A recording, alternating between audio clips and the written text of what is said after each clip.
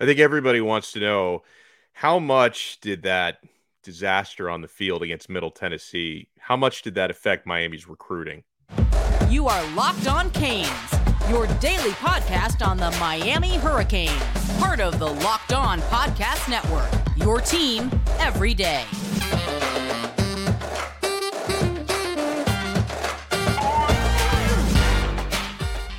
Happy weekend. I'm Alex Dono, your host. I'm a University of Miami alumnus, longtime South Florida sports radio vet, contributor on allhurricanes.com. And thank you so much for making Locked On Canes the first listen of the day, maybe the last listen in this case. We're available free wherever you get your podcasts and available free on YouTube. Let's talk some recruiting. John Garcia Jr. John, Hurricanes fans are kind of panicked about recruiting after what happened on the field last week. How are you, sir? I'm doing well. And look, it's never as good or bad as one game could maybe push your perception towards. That's always a general rule in recruiting. So like A&M's not suffering after the App State letdown. They've probably been recruiting better since that point. So on the other side of it, it's never as bad or as good as a game might tell us. So always good. A bye week's a good time here to reset, relax, and figure out the rest of the cycle, and in this case, the season for Canes fans. Yeah, I want to remind everybody that when John Garcia joins us, he's the director of football recruiting for Sports Illustrated. He joins us courtesy of LinkedIn Jobs. They are the official college football recruiting sponsor across the Locked On College Network. LinkedIn Jobs helps you find the candidates you want to talk to faster. So post your job for free at linkedin.com/LockedOnCollege. Terms and conditions apply. Have you heard any feedback, John? Because I know I was reading some comments, and what you said is good, because it's not like, some people think, oh, they lose that game and everybody decommits. They never get another player ever again. It's never as bad as people think. I did read some comments, for example, from Christopher Johnson, who I know, Miami has been tracking and even favored for him, the running back out of Dillard. And he said to On3, he said, I didn't watch the game, but yeah, I heard what happened, and it does affect my perception of Miami, and implied that it maybe hurts Miami's chances at least a little bit for him. Have you heard anything else along those lines from any recruits? Not really, Alex. Those are going to be fewer and further between. Now, look, it is year one under Mario Cristobal, so there is still kind of a baseline that recruits are looking to, I would say, discover, right? Especially on offense. I think there is an expectation that this thing will get figured out. There was probably an expectation that it would already be figured out to a degree, but there are recruits like Chris Johnson that are keeping an eye on the utilization, the plan, more so than the production, or in this case, a lack thereof. So for certain positions that are keeping an eye on their future spot, their future coach, how that is being utilized in the first month of the season, yeah, you're paying attention to it. But again, it's not going to be a deal breaker or a deal maker on the other side of this thing. It's never that simple in recruiting. Does it hurt for a couple days, a week? Sure. But over the long haul, I don't think you see a direct impact for one game. It's not the national championship, and it's not something where it causes additional conversation, right? Yes, right. Embarrassing in a window, in a phone booth. Something needs to change. Something needs to be corrected. Everyone understands that, but that page will be turned, and that will kind of be it, right? If there was some kind of repercussion from the coaching staff, somebody gets fired, something like that, then all of a sudden it absolutely will have a direct impact on recruiting. But for a first-year coaching staff still trying to create that identity of what this program is going to be, it's really hard to say that it really hurt recruiting in terms of actually landing a prospect versus maybe not landing him overall. Right. And, Miami did miss out on a player that they were hopeful for. Tyler Williams, the 4-star wide receiver out of Lakeland. He picks Georgia on Tuesday. Now, Georgia had been considered the favorite. It seemed like Miami was getting some momentum. And now that he's picked Georgia, and I know that, and you can speak on this, John, the recruiting never really stops until they sign. So I'm sure with a player like that, they're going to keep going. But it also looks like Miami is looking at some plan Bs at receiver. And there are some good plan Bs, a player that obviously I don't get to watch a lot given that he's in Nebraska, but Malachi Coleman, who's a similar kind of build, a 6'5" wide receiver, 4-star player. And what stands out about Coleman is he's incredibly fast. I mean, at 6'5", he runs a 10.4600 meter. So, and he's making a visit to Miami next week. Where do you think Miami stands? Yeah, I think this is a bit of a surprising development, but extremely timely for the Canes, right? A lot of these smaller slot receiver types are on board. You feel good about in general in terms of what Miami's recruiting. Two of them currently committed. So the perception is, what about the big guys? What about these boundary type of wide receivers? You swung and missed for Hykeem Williams as well as Tyler Williams. William Foles was maybe a bit of a different scenario, but certainly there is something to be desired from a recruiting standpoint with this body type at that position, especially watching, the current team at work. So I thought the timeliness of securing this official visit was really important for Miami with Malachi Coleman.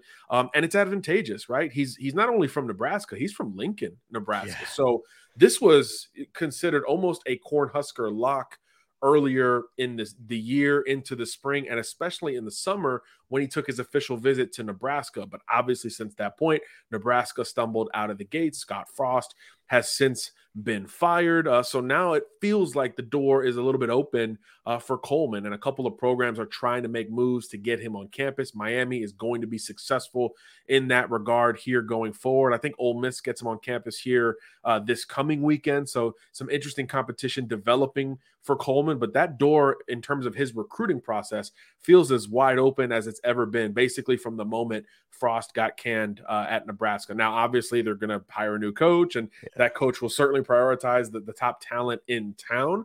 So that will be something to note later in the cycle, and it probably makes Malachi's decision extend a little bit longer than some of the other guys we'll talk about. But that's okay for Miami. This is a newer relationship. He's not frequented Coral Gables to this point, so getting an official visit right out of the gates after a sudden change in his recruitment, I think, is really timely, especially considering what Miami needs at that position. He's basically a cut and paste of what you want and what you would desire at that spot, and a freaky talent, like you said. 10-4 for a guy who's 5'8", 5'9" is impressive. 10-4 for anyone is impressive. When it's 6'4", 6'5", it just goes into another stratosphere of wonder. If it wasn't for Nicholas Harbor, we'd be talking about Malachi Coleman as really the kind of the freakiest head-turning track guy in this class of 2023. So this is a big deal. Kid who's averaged a ton of yards per catch in Nebraska, whether he's a receiver, a tight end, some kind of hybrid in between. He's the type of prospect you certainly want in a new modern offensive roster. So yeah, you understand why Miami's gunning for him. And again, the door's wide open. So let the chips fall where they may after you get him on campus. Stick with us here on Locked on Canes. We're joined by John Garcia Jr., Director of Football Recruiting for Sports Illustrated. Got to ask him about a local wide receiver prospect. Plus, got to get our weekly update on the pancake honcho, Samson Okunlola. Guys, I'm having so much fun playing Underdog Fantasy. Underdog Fantasy is the easiest place to spice up college football season. Guys, it is so easy to get involved at Underdog Fantasy. You just create your account on the website or the mobile app. My selections this week, you want to look at the Pick'em challenges every single weekend. My Pick'ems for this week is I'm going to be watching the ACC like a hawk this week. Miami doesn't play. I'm going to be scouting North Carolina. I'm going to be looking at those big matchups in the Atlantic Division. So I like Jordan Travis, believe it or not. I like Jordan Travis to go higher than 260.5 passing yards against Wake Forest. I like Drake May, the North Carolina quarterback, higher than 265.5 against Virginia Tech. That seems like easy money because Drake May just shows up and he throws for 300-plus yards. And I will take the Virginia Tech quarterback, Grant Wells, under. That's lower than 220.5 passing yards. So that's my three-player selection there on the Pick'em. You can select as many as 5 players, and you can make real money, guys. It's easy to play, and it's available in over 30 states. Just pick between 2 and 5 players across any team, and you decide if they will finish higher or lower. One of the easiest fantasy to play games out there, and you can win cold hard cash in a single game. So sign up with our promo code Locked On. That's all one word. And Underdog will double your first deposit up to $100. Deposit $100, get $100 free. Go to UnderdogFantasy.com or find the Underdog Fantasy app in the App Store or the Google Play Store. That's Underdog Fantasy, promo code Locked On. Get in on the college football pick'em action today. Alex Dono alongside John Garcia Jr., Director of Football Recruiting for Sports Illustrated. So, John, another receiver that's gotten Miami's attention, Micah Mays, who's actually a Wake Forest verbal commitment. He is from the Benjamin School in North Palm Beach, Florida. We talked a little bit about him last week, but I mean, is this a player? Because I know for Miami fans, maybe he'd been flying a little bit under the radar. He's a 4-star per 24/7. He's a 3-star composite player. He's 6'2", so he's on the larger side. He's not as big as Malachi Coleman, who we just talked about, but he's on the larger side. What's going on with his recruitment? Well, he was back up at Wake Forest this weekend, and for those Canes fans who missed it, huge Wake win over Clemson there. My gosh, just a monumental. Well, they lost, but it was a fantastic performance. On the flip side, huge game for Wake Forest offensively. My bad. Yeah, I'm getting my years mixed up here. But yeah, he was back up there. Obviously, look, the offense wasn't the issue, right? I think it was, in the high 40s, if memory serves. So yeah, this Wake Forest early evaluation and commitment that he gave them is going to be tough to beat. This is not cut and dry, right? Wake Forest has dipped into Florida for great prospects and has turned them into, high-level ACC prospects and eventual, in some cases, NFL prospects at wide receiver in particular. So I do think that there is some staying power with the Demon Deacons. And look, he's saying all the right things, especially after that visit. Understandable, but also understandable that the Canes are going to keep an eye on this one. I think when you talk about the Tri-County area, Dade, Broward, Palm Beach, there's probably about 10 receivers that Miami is going to stay on, committed or not. The biggest names are the obvious ones, right? Brandon Ennis, Jaylen Brown, Hakeem Williams on down.